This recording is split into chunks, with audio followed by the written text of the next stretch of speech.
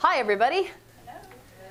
I am Nicole Parker, and if you were here for the last seminar, you saw the handsomest man in the world, my husband, Alan. I am very blessed to be married to him, and we're having fun racing back and forth here. The two are one, right? We switch places. I told everybody, you never know which one of us you're going to see when you get there, but the two are one, so it doesn't matter. All right, let's start with a word of prayer. Father in heaven, we come into your presence now asking that you will bring your word alive for us. Lord, I'm just a faulty human, but I know that you can bring a message even through me to every person here, and I pray that you will do that. Help each one of us to come away blessed and able to see how your word can do so much more in our lives. We love you, Lord. Amen. All right, sword or sawdust, vitalizing devotional Bible study. For me, my journey with the Bible has been a complicated one. I grew up in an Adventist home, and we had worships every day and all of that sort of thing. So I had a fairly solid foundation in biblical knowledge. I can't remember when I learned the Bible stories, David and Goliath and all those kinds of things. But I just always kind of knew them. And the Bible stories were interesting enough to me when I was little. We used to listen to Your Story Hours versions of everything and hear all the battles, the armies clashing, and all those great things. But then when I got older and less in touch with God also, the Bible became just more and more boring. It was just this big book. And, I would always be asking my mom, can we go rent a movie? I'm so bored. And she's like, well, you could go and read. We have all those beautiful red books. We have the Bible, And I was like, Mom, the Bible was boring to me. Why would I want to read the Bible? I knew all those stories, and just sitting down and reading it was like eating sawdust. That's why I called it sword or sawdust, because that's how I felt about reading the Bible. It was like eating sawdust. I could do it, and I was supposed to do it, and when I listened to a sermon every now and then, there would be something that was kind of like, wow, that was kind of neat. But to read the Bible myself personally just sounded like a really, really boring thing to do, especially because there were so many exciting novels to read and things like that was what I really enjoyed. That was what fed my soul. The Bible did not. And when I was 16, I went to Ouachita Hills Academy, and I started studying the Bible there. For a couple of years before that, I was at a school, a Christian school, that made us have devotional time every morning. We would sit for 10 minutes and read our Bibles or something. So I think I highlighted Psalms and Proverbs or something like that. And I started seeing, the Bible is kind of neat. It has some neat little things in there. But the Bible was not really anything important to me. It was boring still and hard to understand. Prophecies. I knew there was some kind of something that happened in 1844, and it seemed like there was something that happened in 1888. And but studying the Bible did not do anything for me. I wasn't into it. Then when I gave my life to Christ, somebody introduced me to this beautiful, big, thick book called Strong's Exhaustive Concordance. How many of you have ever used one of those? It was amazing. Wow, I could look up a word. I'd find a verse and think, I wonder what that means. And I'd look it up in that ponderous Greek volume and find out, wow, look at that, or the Hebrew word. It was amazing. And I started getting things out of the Bible that I hadn't before. Around that time, I decided I was going to spend an hour of devotional time every day with God. And I felt terribly guilty if I didn't get my whole 60 minutes in. You can understand. I was at that stage. I was trying to grow. I really wanted to be a Christian. And, as I started studying the Bible like that and studying the spirit of prophecy, it became more interesting. I started getting into it a little bit more. I started seeing, wow, the Bible does have some neat stuff in it. Started going to prophecy seminars and things like that, and learning things from the Bible and seeing cool things in Bible stories that I'd always heard, but I never thought about, what was it really like for Daniel to have been out in the desert all this time, so hungry, so thirsty, so miserable, and then he gets there and there's all this tremendous smelling food, right out in front of him. What would that be like? Starting to really think about the Bible stories. That was interesting, it was refreshing, and the Bible became more interesting to me. But then I kind of hit a phase for a while where, I'd read the Bible a lot, and I knew what it said. All my Daniel section in the Bible was all marked up with all the little notes, and I knew all these things about prophecy, and I read the Bible regularly, but I can't say that it was really exciting to me. I kind of hit this lull in my devotional time for a couple of years there, where I just didn't really get a whole lot out of the Bible. Every now and then I'd read a good book that mentioned something in the Bible, and it would bring out things, and I'll be like, wow, that's cool. I didn't know that was in the Bible. But actually studying the Bible for myself didn't do a lot for me. I would, read through the book of Luke, or, read it a couple of chapters a day, or, things like that. But I just couldn't really get into it. Then, as I started studying the Bible more in a new way, the Bible started really coming alive to me. And that's what I want to share with you today, about how devotional Bible study really changes our lives. The first thing you got to know about reading the Bible is it's not a novel. I know that seems so, basic, so duh. But for me, growing up addicted to novels, I really had a hard time getting into the Bible. When you're reading a novel, even just most stories that you read nowadays, true stories, it tells you what the hero or the heroine looks like, and, the color of their eyes and how they are, and, there are all these intricate relationships that you're reading about. It's exciting. You can't put it down. The Bible, on the other hand, was written, to cover thousands of years of history in a very brief space, and just getting the essentials down. You don't know what anybody looks like in the stories in the Bible, unless it's important to the story itself. We know Rebecca was beautiful. We know that Bathsheba was beautiful. We know Queen Esther was beautiful. We don't know what Ruth actually looked like, because it's not important to the story, right? The things that are happening in the story are about character, about revealing God. And if that's not important, the details are left out. It's hard for us in our current culture to really get into things like that. We want to know all the juicy details. How did Ruth feel about Boaz? You know what I mean?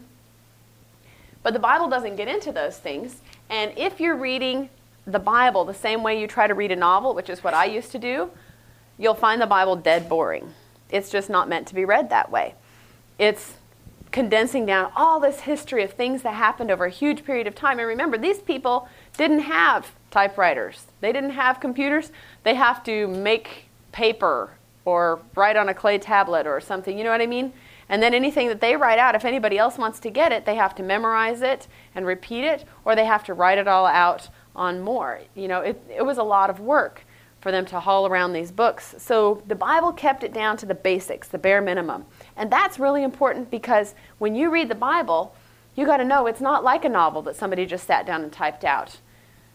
There are so many people over thousands of years that have had to write this out, word for word, painfully, even hiding in caves. This Bible, everything in it is precious. Everything in it is important. Any verse that you open up and read, there's a reason it's in there. God has put it there for a reason. All those begats, they show how long the world has been around. All those things that show this genealogy, it shows each person, even though they may be forgotten by people hundreds of years later, they had a place, and God knew of their name. Those little details, it's important. Everything in your Bible is important. God has put it there for a reason, so you can get a blessing out of reading the Bible. Anything in there. But to really be able to understand the Bible, it's got to be studied, not just read. The Bible is meant to be studied with a discerning, meditative heart. It's designed for personal applications to the heart. If you're just reading through the Psalms, you're not going to get a whole lot out of it. I know people who, for their devotions, they decide they're going to read through the Gospels or something like that.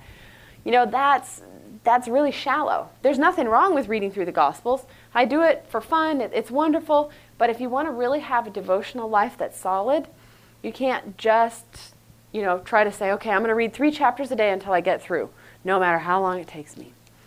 That's a great idea to read through the Bible that way, but don't make that your devotional time. We're talking about devotional time. How do you spend time with God?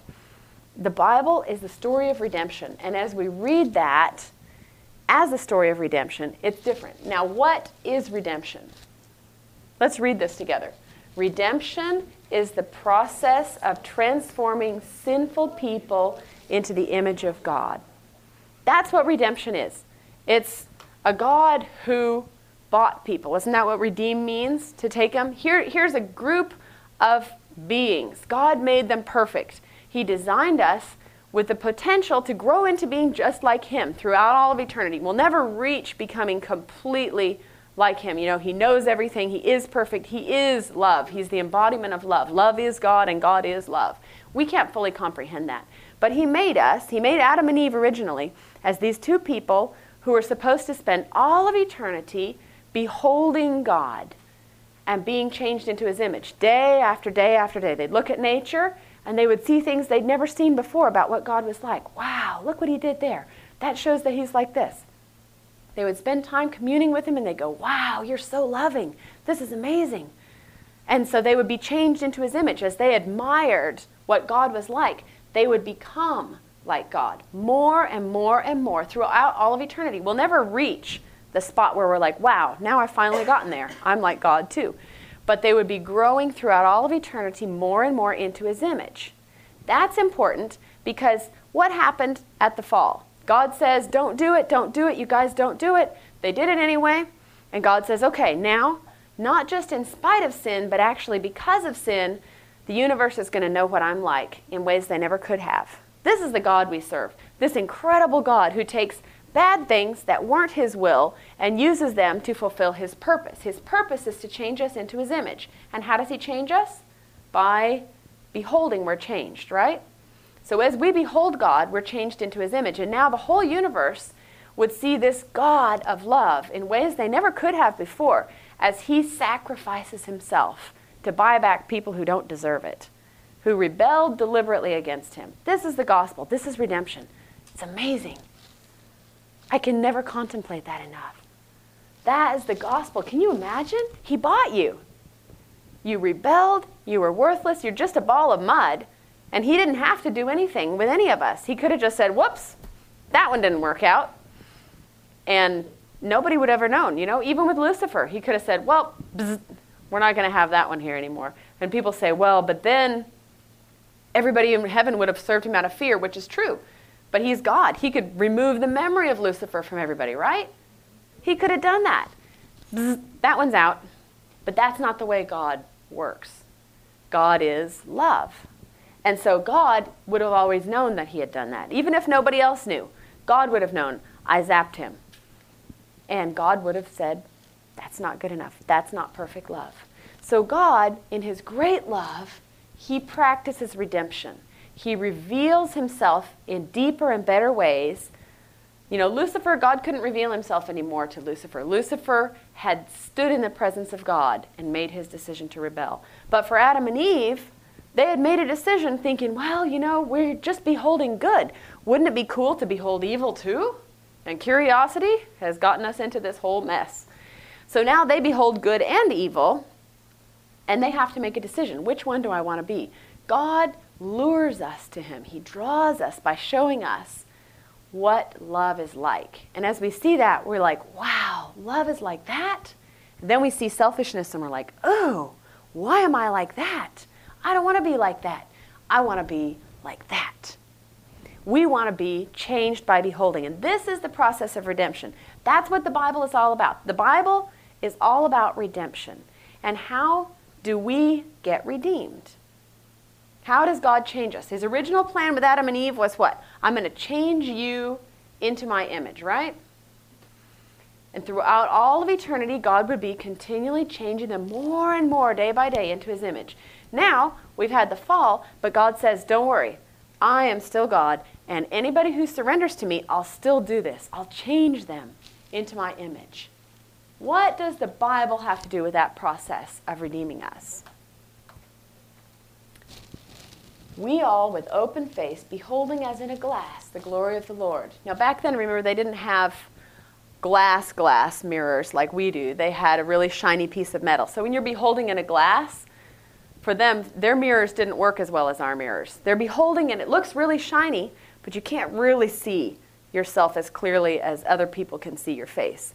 You're beholding, so it's a little murky, but you can still see what God is like. We're beholding as in a glass, a little murky, but we're going to behold the glory of the Lord, and we're changed into that same image. As we look at him, as we see that's what love is like, then we're changed. We say, I want to be like that, but I'm like this. God, now I see how I want to be changed. Take this away from me. Change this selfishness and make me like you.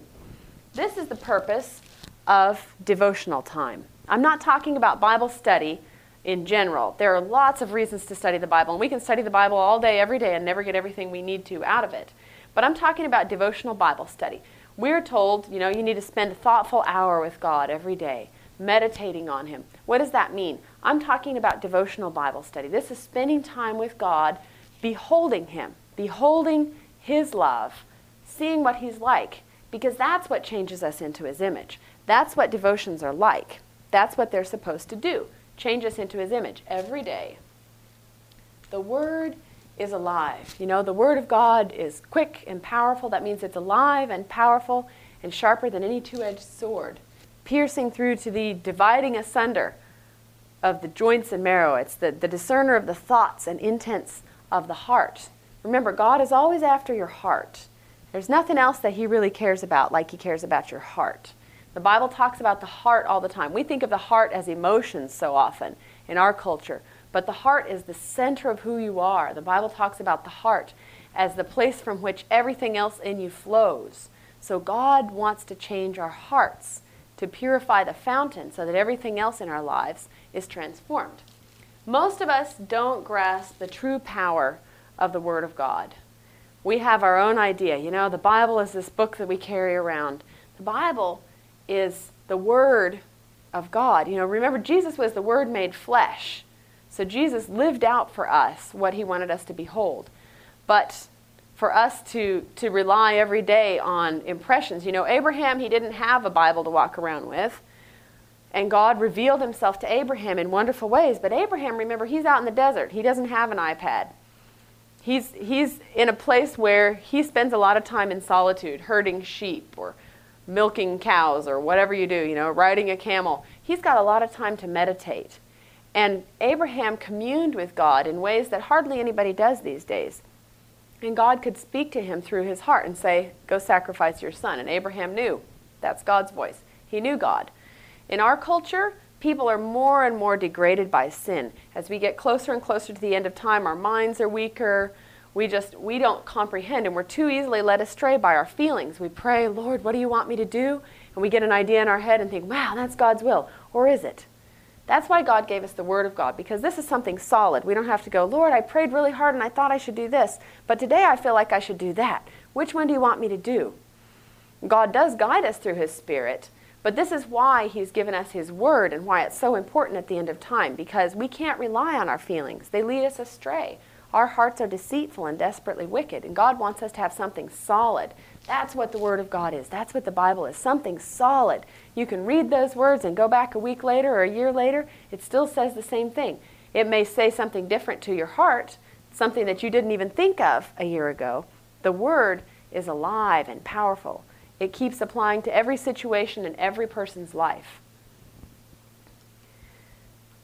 Many Christians, this is from a book, Instruments in the Redeemer's Hands by Paul David Tripp, which is a powerful book. I recommend every Christian should read this book. It really portrays the glory of the gospel. Instruments in the Redeemer's Hands, page 24, says, many Christians simply don't understand what the Bible is. Many think of it as a spiritual encyclopedia, God's complete catalog of human problems coupled with a complete list of divine answers. If you turn to the right page, you can find answers for any struggle. And I hear this a lot, people come to me for counseling. They're like, I'm struggling with depression. So I need to go to a counselor to help me with my depression. I'm like, okay, how is a counselor going to help you with your depression? Well, I don't know, but that's your job. You're supposed to help me with my depression. And then as a Christian counselor, I'm supposed to, give them a little promise and say, here, this will make you feel better. Whenever you feel bad, meditate on this. Have you tried singing? Have you tried singing when you start feeling down? Here's a little promise. Let me pray for you. I'll be praying for you. Hang in there. You know what I mean? How does the Bible really impact on those people? My job as a counselor, a biblical counselor, I believe, is to help those people to understand how the glory of the gospel, the plan of redemption, applies to their lives. You see, you may be depressed or you may not be depressed, and your depression may be partly chemical, it may be completely biological, it may be completely because you sit around thinking about yourself and eating chocolate too much. And it's probably some combination of the two. But even if even if your problem is completely biological and that's causing you depression, the gospel still applies to you because God takes us where we are with whatever situation we face. He doesn't just change our circumstances, He changes our attitude, He changes our heart, because that's the God we serve. And as He changes our heart, He helps us to deal with those feelings so that whether or not I feel depressed, I will live joyfully in the presence of God. You know, many of the Bible writers went through times of great depression, but God was able to help them through those times to become deeper and richer and better people. And that's what God wants to do. Whatever circumstances you face, God wants to take those circumstances and transform you into His image, not just in spite of them, but actually because of them. Sometimes the very things that weren't God's will to happen to you in the first place can still be used for His glory. It isn't God's will for a drunk driver to run into you and paralyze you. But even if it does happen, God can use those things that happen to you to accomplish His purpose of changing you into His image. His will was that we never sin, right? But His purpose is still accomplished, not just in spite of sin, but actually because of sin. His purpose of revealing His love to the universe. So people and through all the universe will go, wow, that's the kind of God He is? That's the kind of love He represents? I want to be like that. God's purpose will never be circumvented. No matter what people do, His purpose will be fulfilled. You know, if you look in your Bible, in the story of Moses and Pharaoh, there's this fascinating verse. I don't even remember where it is. But where Moses, God says to Moses to tell Pharaoh, He says, tell Pharaoh this. Tell Pharaoh that I have ordained him so that through him I will be known to all the nations of the earth. Now, did Pharaoh cooperate with God in trying to accomplish his purpose? Not at all. But was God's purpose fulfilled? God's purpose was fulfilled. No matter what Pharaoh did, God did reveal Himself to all the nations around him. If Pharaoh had cooperated with God's will, then he would have been a lot better off. But God's purpose will be accomplished no matter what.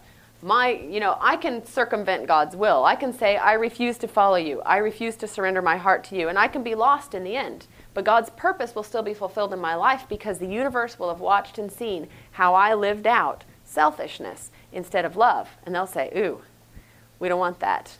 She deserves to die. She has to go because she won't cooperate with the law of love that the entire universe has to function on. God's purpose of revealing what His love is like will be revealed by the way He treats me, whether or not I cooperate with His will. There's a little diversion there. So you can see what I'm talking about. The Bible is used by God to fulfill His purpose. So people, when they come to me, they've got a question. They've got something they want to have fixed. I'm dealing with depression. I want the depression to go away.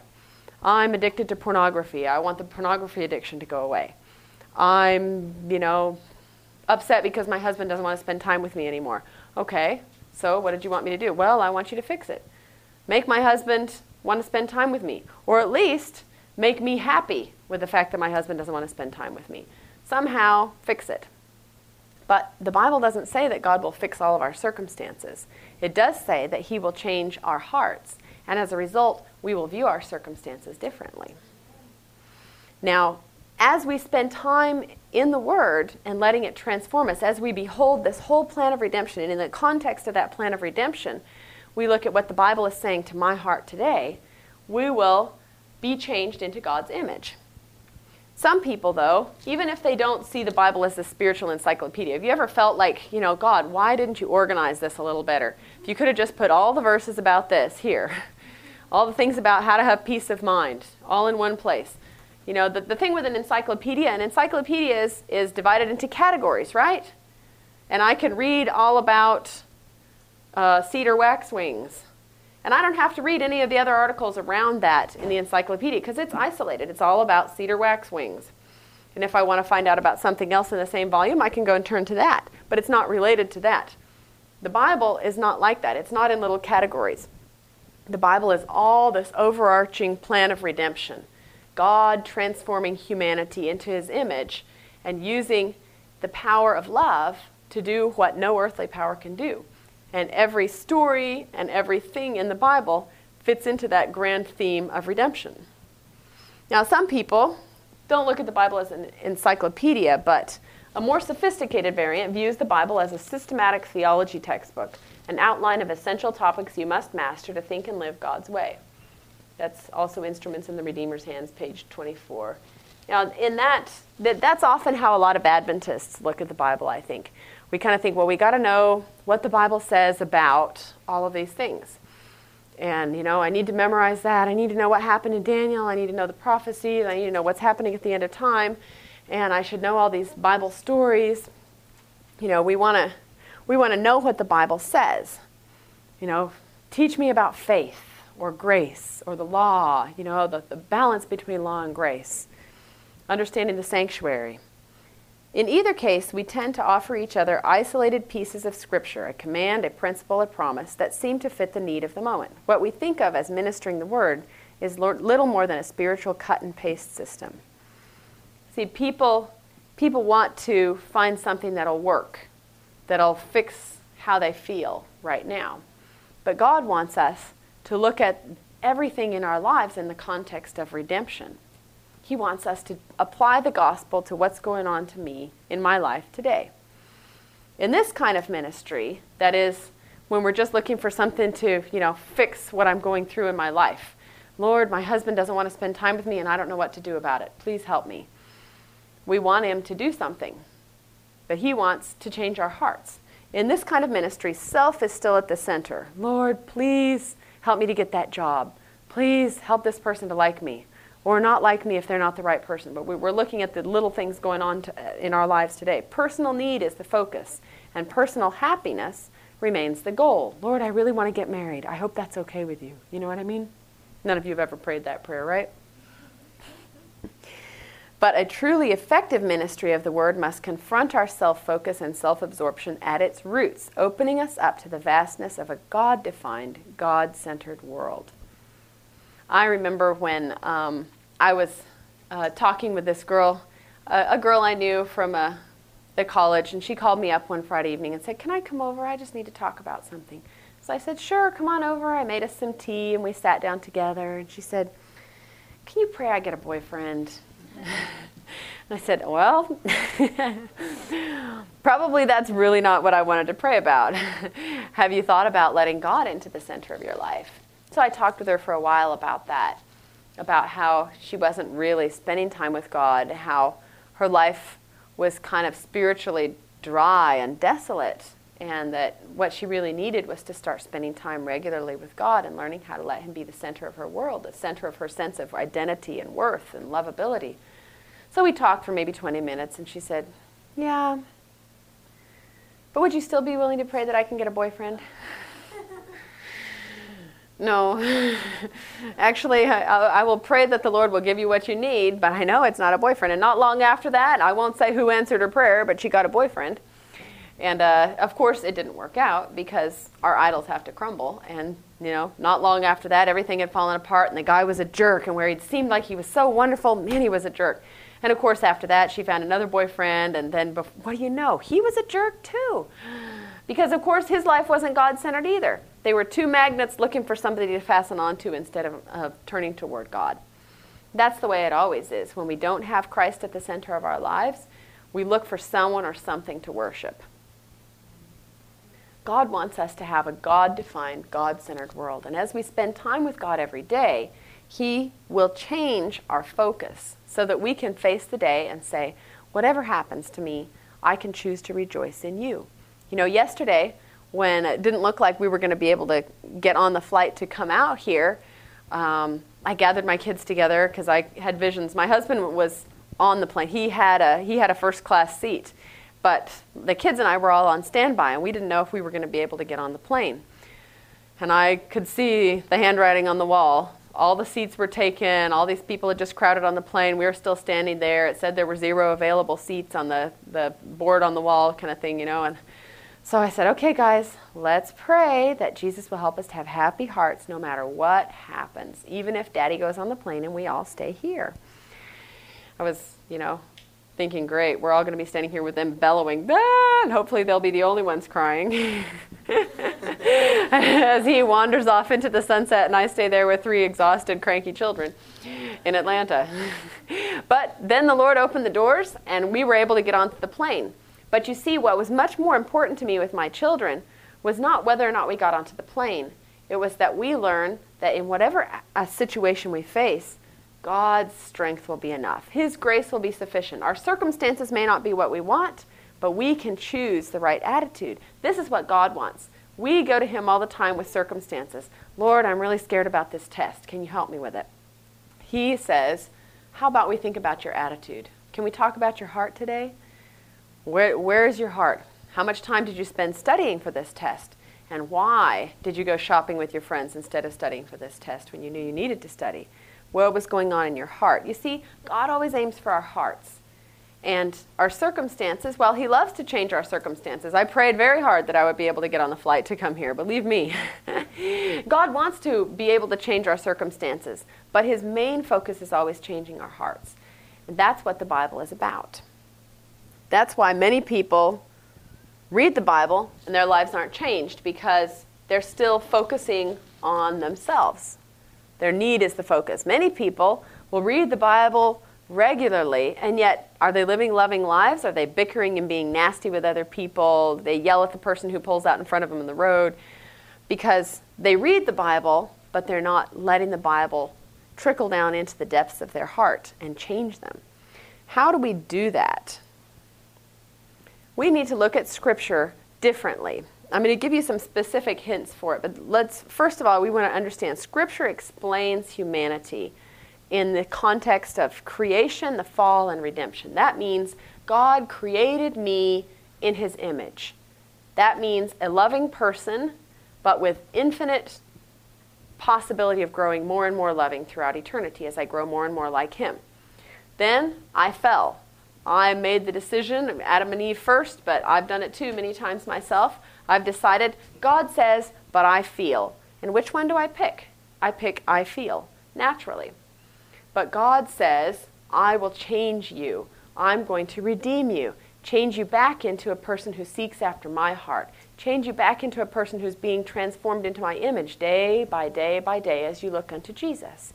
As you read the Word and let it do what it's supposed to do in your life.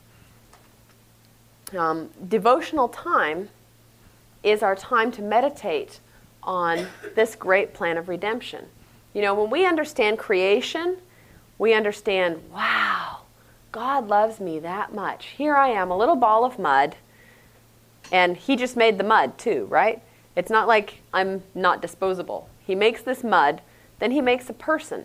Then He breathes into this person the breath of life, stands him up on his feet, and all of a sudden, Adam goes from being a ball of mud that God could speak into existence anytime He wants to this person who is of infinite value in God's eyes. And He says, I would die for you. Creation says, you are worth so much. You can never possibly understand how much you're really worth. That the God of the universe, who rules everything, who can speak that ball of mud into existence and speak another one into existence, who can say, oops, that one rebelled. Well, kick him out. Let's start over. I'll make some new mud. Instead, the God of the universe says, I created him, I breathed the breath of life into him, and at that very second, he became worth more to me than my own life. And he would sacrifice his life for Adam. And he would do that for you. When that really comes down into your heart, it really trickles down in there, and you realize no matter whether I'm fat or skinny, ugly or pretty, no matter if no other person on this earth cares whether I live or die, I am of infinite value in the light of creation. Wow. Suddenly you don't have to worry about whether your clothes are in style. Suddenly you don't have to worry about whether you have a big zit on your face. Those things are irrelevant. Sure, you would like to have everything go your way. But you are so loved that when somebody rejects you or you find out somebody's talking bad about you, it may hurt, but it doesn't crush you. It doesn't destroy you. It doesn't make you need to find somebody who will love you because you're so loved. You're so loved. Creation reveals how much God loves you. Now, when you study about creation in the Bible, you also hit the fall. Then I fell, and I am a carnal person, sold unto sin, My heart is deceitful and desperately wicked. So you come to grips with, wow, even though I'm worth so much, I do so many trashy things. How can I be so bad? But then that's not the end of the story, is it? Because then there's redemption, and God shows even when you make so many mistakes, even when you have fallen into selfishness, even when you've fallen into the same sin over and over and over until you're so discouraged you just can't even get up and pull your face out of the mud, God says, oh no, you haven't damaged your worth at all. I love you. I love you so much. It's like if you take a $100 bill and you stomp it in the mud, you drop it in the driveway and run over it a few times. Do you pull it out of the mud and say, oh, gross, and throw it in the trash can? No, it hasn't lost its value at all. You wash it off, right? You see, God looks at us and he doesn't see our value damaged in the slightest bit by the mess that we've made of our lives. So when you've made a big mess of your life, the devil wants to rub your face in it. He wants to say, you're not worth anything anymore. But God says, oh, no, no, no. I have paid an infinite price for you. You see, that's what redemption shows. Scripture explains us in these three contexts: creation, the fall, and redemption. God redeems us. He takes us in all of our mess, in all of our filth, when we're such a disaster, and he says, but you're worth just as much. He pulls that $100 bill out of the mud and says, and watch what I can do. And he changes it. He cleans it. He changes everything in us. Then he changes our very hearts and moves us back into that process of being changed into his image. This is the God that we serve. This is what you want to behold in your devotional time. I talk with young people all the time who come to me for counseling because they don't feel lovable, they don't feel worthwhile, and they don't know who they are. If they're studying the Bible the way that they're supposed to be in their devotional time, they will go, wow, I'm so lovable. I am worth so much. How is your worth measured? It's in the light of the cross. Think about it. When, I've seen some of these Picasso paintings, and sorry, I know some of you may be art enthusiasts who love Picasso, but I think his stuff is just plain ugly. It's ugly. That's not art. Okay, that's me. I said my piece on art. But how is the value of that Picasso painting measured? It's measured by the price that somebody out there is willing to pay for it. You have been bought with a price, the precious blood of Christ. As you meditate on that price that was paid for you, you really drink it in. Let it become a part of who you are. That's what your devotional time is about, drinking in. Wow, he loves me that much. You will find everything else in your life comes into focus. It's like putting on glasses that progressively make your eyes see more clearly. As you look at reality, you keep seeing, the way that person treats me is really kind of irrelevant. I don't have to get upset about that. So my car broke down and I won't be able to do the things that I wanted to do this afternoon. That's rough. But it doesn't destroy your life. When somebody says something bad about you or you realize, they're right. I am a mess in that area. I'm totally disorganized. I can't do this. It won't destroy you. You go, man, oh well. But you're still of infinite worth. You're still infinitely lovable. And even when you make a total disaster of your life, even if you realize, look, I have some real disabilities. I have a learning disability. Or maybe I'm just plain ugly. Whatever it is, it's totally irrelevant because your value is so amazing in the light of the cross that it doesn't matter. Those little things are just inconsequential details. The main thing that you want to live in is this glorious knowledge of how much you're loved, how much you're worth. And even if you struggle with depression because of some kind of biological reason, that constant consciousness of this incredible worth that God measures you in just makes you go, wow, I'm loved. No matter what I'm going through, no matter how I feel, no matter what kind of breakup you go through, what kind of rejection you face, you're loved. Yes? I was going to just bring out that there is a difference between what the world says that you are valued in self-esteem versus self-worth. That comes from God, and this is where our identity comes from. Exactly. Our self-esteem movement is one of the greatest idolatrous movements in all of the world's history. Self-esteem says you are special because you're unique. Think about it. Our world tells us to be sure you maximize how unique you are. I'm glad you brought that up. I think I might be addressing that later on here. I'm not sure. But anyway, this is what the world tells you. Find something you're special about. In Parenting magazine I read not long ago, it said, be sure and get your kid involved in lots of activities, piano lessons, tennis lessons, whatever, so that they will build a good self-esteem. And I thought, oh my goodness, you want my child's self-esteem to be built on what they look like, or what they're good at? What happens when they're not anymore?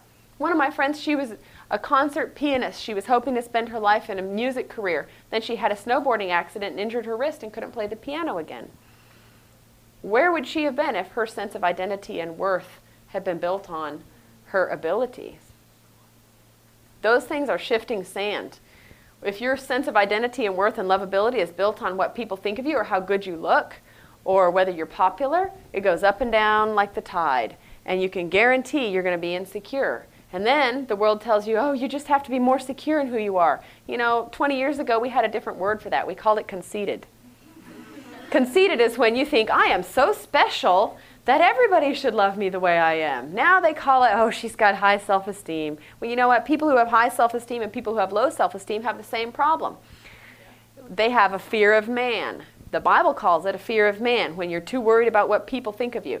And people who are so shy they don't dare talk because of what other people might think of them, that's a fear of man. People who think that everybody wants to hear what I have to say, so I'll monopolize the whole conversation, have the same thing, the fear of man. They think, well, because people really like me and I'm really valuable to all of those people, I must be worth something. And then, interestingly, there's a whole, I don't know if you've seen the presentations, I know on Audioverse, there are some presentations I did on the difference between worldly self-esteem and godly self-worth. But in godly self-worth, people know their value is measured on this rock-solid foundation of the love of God. But when you don't have that rock-solid foundation, you're desperate because God has created us to long for lovability and worth, so that our hearts would be drawn to Him to find that sense of lovability and worth. On that, we build our identity. And then, when we realize, I'm not really good at that, I'm not really good looking, oh well, we can handle that because those are just inconsequential details. The main thing is, I'm of worth in God's eyes. I'm loved by Him. And we don't need other people's love. Not that we don't appreciate it, not that we aren't built to love relationships, but we aren't driven by them anymore. Now, the purpose of your devotional time is not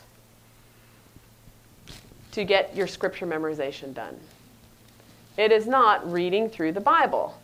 It is not studying out a complicated passage of scripture. It is not putting together a study for someone else or giving me confidence in checking off something on my list of things I must do in order to be spiritual. It's fine to, we all should be memorizing scripture, reading through the Bible. There are so many great things to do in your time with God. But the purpose of your devotional time is beholding God and His love, nurturing your friendship with your Savior, and communing with God about what's going on in your life. My husband's going to be talking about prayer this afternoon. Letting the sword cut wherever my heart needs to be cut. My devotional times are often the times that when I kneel down and I pray and say, Lord, what do we need to talk about today? Right away, He says, you need to apologize to your children. You just used a sharp voice in talking with them. That was not reflecting my love to your children. My job as a parent is to help my children understand what God is like, so that even before they even know that there's a Creator up there, they know what love is like. They know that there's right and wrong. They know it's okay to be kind and loving. It's not okay to be mean and selfish. These are the things that I can teach them by the way that I live, by the way that I talk to them. God wants us to build our sense of worth, lovability, and identity on a relationship with our Creator and Redeemer. On those two topics, that God is our Creator and God is our Redeemer, the Bible says so much because that's what He wants us to meditate on. Think about it. What is the Sabbath for? The Sabbath is a reminder of creation and redemption, recreation. That's what we're supposed to think about. God has set aside one day out of 7. He says, I want you to especially spend time thinking about that I created you and I redeemed you, because those are the things that you need to build your sense of worth and lovability on. That's where your identity needs to be. And if you're secure in those things, everything else that comes at you in life, you'll be fine. If you're not secure in those things, you're going to become a workaholic or a codependent or an addict of one kind or another. And it really doesn't matter what you're addicted to. Some are more destructive than others, but they're all the same thing, idols. Things that I flee to for my sense of lovability and worth instead of God. God wants us to get those things out of our personal devotional time. Devotional time is time for me to spend time thinking about God's love for me. Now, being changed into the image of God is the purpose of our lives, right? That's the single thing God created you for, even before you sinned, to be changed into His image. And as we do that, we will find our devotional time to become more and more rich and beautiful. Now, there are a lot of things that can kill your devotional time. Watching movies, wasting time on the internet, doing empty stuff. The more empty stuff you do that stimulates your mind and makes you feel excited, the more Bible study in comparison is going to get boring and dry. I remember when my sister and I were always, begging for watching movies, and then when both of us were convicted later on that we should stop watching movies, it was a terrible struggle for us. We really wanted to watch movies. We craved them, and that's not an exaggeration. But, a couple of years later, my sister said to me one day, "You realize we never get bored anymore, do we?" And I thought about it. We used to complain all the time about how bored we were. But after we stopped having that stimulating diet of garbage that was so unrealistic, it was not at all like what happens in the real world, we found ourselves getting less and less bored with life. More and more able to go spend hours out in nature, just enjoying ourselves, taking a walk, contemplating things. We weren't addicted to the garbage and to the fast-paced, exciting stuff, so we could appreciate the natural things. Last week we had our kids up in Gatlinburg for family vacation time. So we had this cabin out near the Great Smoky Mountains National Park. And we took the kids into town a couple of times, rode some bumper boats for 5 minutes, that kind of thing. But we took them out all day long into the park. I remember especially on Sabbath, my daughter was just saying, "Wow, Mommy, this is so beautiful. This is so much fun." And I said, "Yeah, isn't this so much better than being down there in town where all those people are driving around in their loud go-karts and the tinny music and everything else?" She says, "Yeah, this is so much better." And I'm so glad that my daughter has that perspective. I know she loves the thrills and the excitement, but they're not best for her. And this is a way that she will build a tolerance for quietness and being able to spend time with God. If we get addicted to those other things that are quick fix, make me feel good in 10 minutes kind of things, we miss out on the blessing that God wants us to have. If the first thing you turn to when you're down is you open your refrigerator, you open your cell phone, you're missing out on opening your Bible and getting the slower, more lasting kind of satisfaction that God wants you to find from having a deep meditating relationship with Him. This is the main thing that I see kills people's devotional time, is that they want to feel good now. So when I say, well, you got to start contemplating the Bible, you got to contemplate these themes of redemption and creation, they're like, "Yeah, but I only have 10 minutes a day," or whatever. They want to spend time with God, but they want it to fix everything fast. They want to feel good right away. And when they know, "You mean I'm going to have to spend weeks spending time with God to be able to really get to the point where I'm feeling good?" Well, that's just too long. So they go to other things, quick fixes that devastate in the long run. God doesn't want that for us. He wants us to be set free from the addictions, not held by those chains that bind. And the secret ingredient to being freed is letting God fill you in your personal devotional time. If I fasted for 3 days and then you led me into a banquet room with all my favorite foods spread on a table, I would have a really hard time not looking at those foods and going,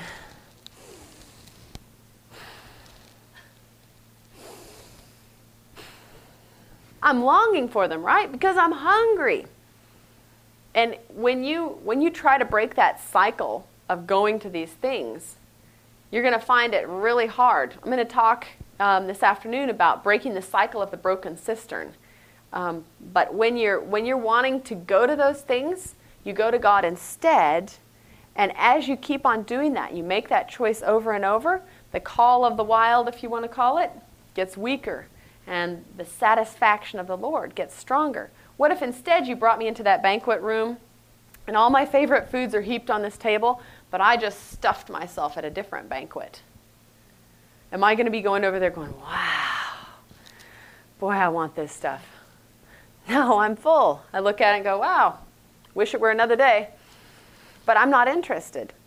People try to break out of codependency cycles and stuff like that. And codependency is just another word for idolatry. When they really, I've tried so many times to help people understand, I know, I need to break up, but they're powerless because they're not being satisfied by God. They cannot break away. They cannot tear their eyes away from that table because that's where their desire is. That's what they think is going to satisfy them. Rather than going to God and spending quality time nurturing a relationship with Him that will be long term, they go to something quick that'll make them feel good. Transforming Bible study is not people trying to save themselves by deep Bible study or people trying to be saved without deep Bible study. There's a narrow path and two sides that you can fall off on. Some people, I find, just say, well, I am spending time with God. This is a common thing I get when somebody comes to me and says, I just don't know what's wrong in my relationship with God. I am spending time with God every day. I say, okay, how long? Well, I've been spending about 20 minutes in the morning, 20 minutes at night. Okay, what do you do? Well, I read 3 chapters of the Bible in the morning. In the afternoon, I read another chapter. And I'm like, 3 chapters? That's, you're checking it off your list. But can you really meditate on all 3 chapters? There's so many deep things. The Bible isn't written to be read like that. Just, casually go through it and go, okay, help me to have a good day. Amen. That's not the way God meant for us to spend time with Him. He wants us to meditate, to think about something, to really draw into His presence. And transforming Bible study is not people trying to save themselves by deep Bible study. I've known other people who, when they're struggling spiritually, start studying out a topic because it makes them feel better spiritually. They're doing something. That's legalism. That's trying to save yourself by your own works. That's all that the Lord has spoken we will do. Just like back at Sinai. People say, oh no, I'm not connected with God. I'm going to do something to connect with God. And they're still relying on themselves. You can't work your way into a relationship with God. You need to give your heart to Him, surrender to Him, draw near to Him. He doesn't want you to check it off the list. If you'll spend your time in devotions every day for 2 weeks, I'll come and spend time with you. He wants you to build a friendship with Him. What if every day every time I had a date night with my husband, I would spend the time saying, okay, honey, we need to get some things done around the house. Here, let's read through your old love letters that you wrote to me a long time ago again. Instead of actually spending time with Him, talking with Him. What's going on in your day? How are you feeling about this? How are things between us? Is there anything that I've done that I need to apologize for? We want to have time together right now, in the now, talking about the now. What's going on in our relationship right now? What's going on in our lives right now? God wants us to spend time with Him. And if we say, all right, I'm going to have devotions. I'm going to sit down and read the Bible for half an hour. Well, you can spend time. You can spend half an hour reading the Bible or an hour or 2 hours. You can do that. But it's not devotional time unless you're nurturing your relationship with God in your heart. The parable of the sower. I want to give you an example of studying the Bible using this parable that God has given to us, I believe, to really help us understand how transforming Bible study works. If you have your Bible, you can turn to Mark chapter 4. In the parable of the sower, Jesus told a very simple story that illustrates how Bible study works to transform our lives. It starts out in Mark 4, verses 3 and 4. A sower went out to sow. As he was sowing, some seeds fell along the path, and birds came and ate them up. Imagine a footpath that's been, pounded down by a lot of people's feet, and then you decide one day, I'm going to make a garden there. What are you going to do to transform this footpath into a garden? Okay, you got to dig up the soil, till, start working on it. So what you're saying is you need something sharp, right? You got to have something sharp to dig up the soil. What is the sharpest thing in the world?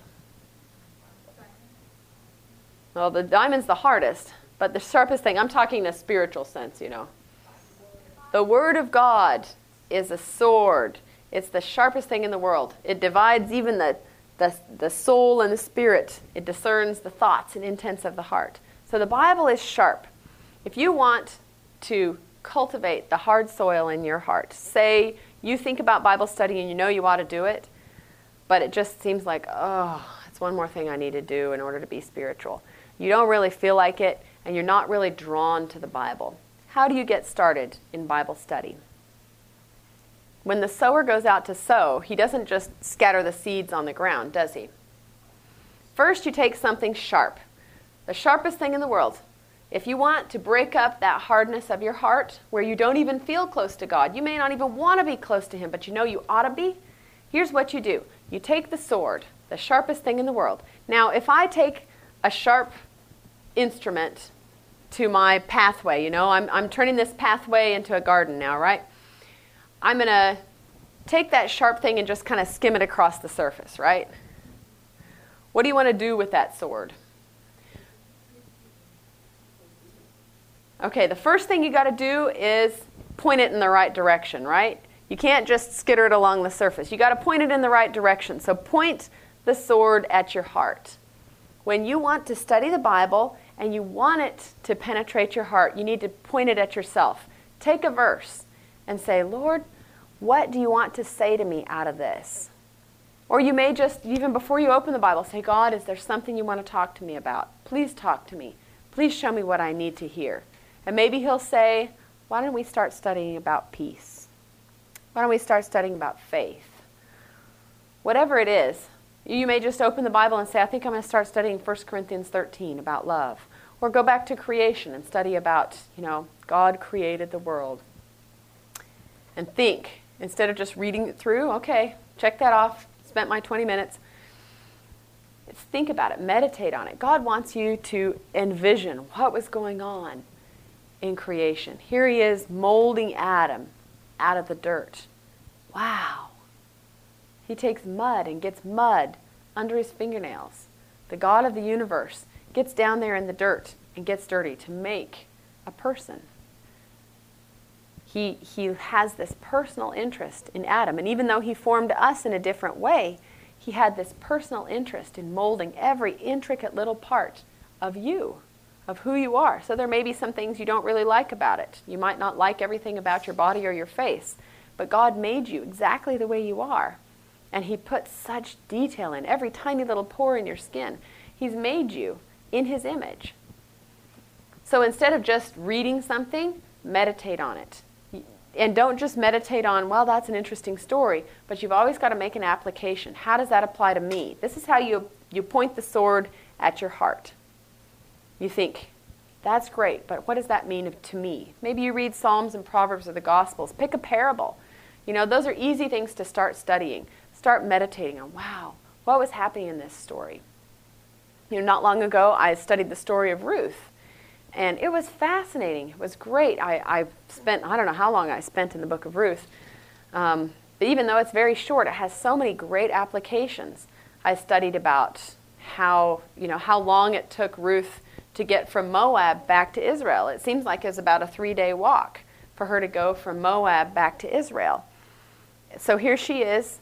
She and Naomi are leaving, and Naomi says, stay here. Don't go with me. And Ruth says, no, I'm going to go with you. And not only does she say, I'm going to go with you, but here's something I hadn't thought about before.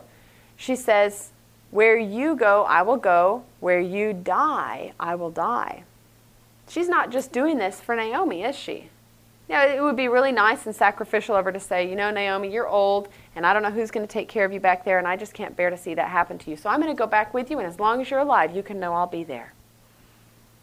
Well, that would have been wonderful. But she doesn't say that. She says, where you die, I will die, and there will I be buried. Wow. Ruth is taking upon herself a worse fate than Naomi. Naomi's going back as an old widow with no one. But she has an extended family there. Ruth is going there as a young widow with very little hope of ever getting married. Who's going to marry a Moabite woman? She's probably not going to get married. She's been married to an Israelite guy for 10 years. She knows something about this culture. And she's going to go there, take care of Naomi until Naomi dies, but she has no children. She has no inheritance there. She's going to maybe, live in Naomi's house or something since she's the barren wife of Naomi's son. But she doesn't have any friends there. She doesn't have any relatives there. This is a culture in which everybody stays with their family forever. And she has a mother. Naomi said, you guys go back to your mothers. But instead she says, where you die, I will die. She's making a commitment to Naomi's God. She's going to spend her life in Israel, not knowing what it's going to be like, never been there, I don't know what I'm getting into, but I'm going to do this. So when you take that parable and point it at your heart, how does that strike you? Wow, here's Ruth who says, wherever you take me, God, I'm going to be fine. Have you ever thought, Lord, please don't come before I get married? I did. And I felt guilty praying that prayer, but I really wanted to get married. Now I found out marriage is just one more chapter in the journey. The important thing is having God with me throughout all that journey. Here's Ruth who says, I'm going to go there. No matter what happens, all I want to know is that God is with me. And Naomi, I'm going to take upon myself something even worse than what you have to go through. Ruth is going to live alone as far as she knows. So she's going through what Jesus went through. Jesus took upon himself everything that I go through and much more. Then she spends 3 days, after she makes that commitment, she spends 3 days going there. And she gets there about the time of the barley harvest, which was the time of the wave sheaf. So this is the time that wave sheaf symbolized Jesus. She goes through this death to self and 3 days of not knowing what's ahead for her, and gets there at the time of a celebration of new beginnings. Isn't that interesting? You see, there are lots of ways you can study the Bible. Look at archaeological records. You can visualize and think, wow, what must it have been like to be in this situation? You can think about all of those things. But always point it at yourself. What does that mean for me in my life and my walk with God today? So you point the sword at your own heart. And then, what do you have to do? If I'm taking this sword, I'm going to make this pathway into a garden, right? So I've got a sword, a sharp sword, and I'm pointing it at it. How about if I just tap it on the ground now? You got to put some force behind it, don't you? So when you study the Bible, put some force behind it. Meditate. Think about it. Study it. Say, how does that apply to me? Maybe you want to look at other verses that are on a similar topic. I use the King James Version myself because that's what the verses come to me in my mind. I've studied so much of the King James that when I think of a verse, then I can look it up in e-sword, and I know enough of the words from the King James. I wouldn't know what words they would use in the ESV or something like that. But whatever version you're using, sometimes it's nice to use different versions and kind of compare. Then you can read it in this way, and then you read it in another way, read it another way. There are lots of ways to study the Bible, but the main thing is do these 3 things, and you will find your Bible study will do some great things for you. You take the Word, point it at your heart, put some force behind it. Spend time meditating on what it says to you. That takes quiet time. It takes depth. But as you do that, the Bible will start coming alive for you. It doesn't mean that if I pound on the ground for 5 minutes, I'm going to have a beautiful garden. It's going to take some time. Quality things take time. Quality relationships take time. But as you spend time with God and meditate on His love for you, you're going to find Bible study will be transforming for you. You can meditate on the parable of the sower. This is only one of them. But I just wanted to give you an example of how God wants you to study the Bible, and it will be a transforming influence in your life. Let it be something you really study for yourself. You've heard that so many times. I heard that so many times for myself. But really studying it for myself is when the Bible became exciting and transforming for me. And I know that will be the case when you do the same thing. Just persevere in letting the Word go straight into your heart. And God will do great things to transform your devotional time. All right, let's finish with a word of prayer. Father in heaven, thank you so much for loving us. Thank you for giving us your Word, this immeasurable treasure that teaches us more about you than we could learn in any other book. We love you, Lord. Amen.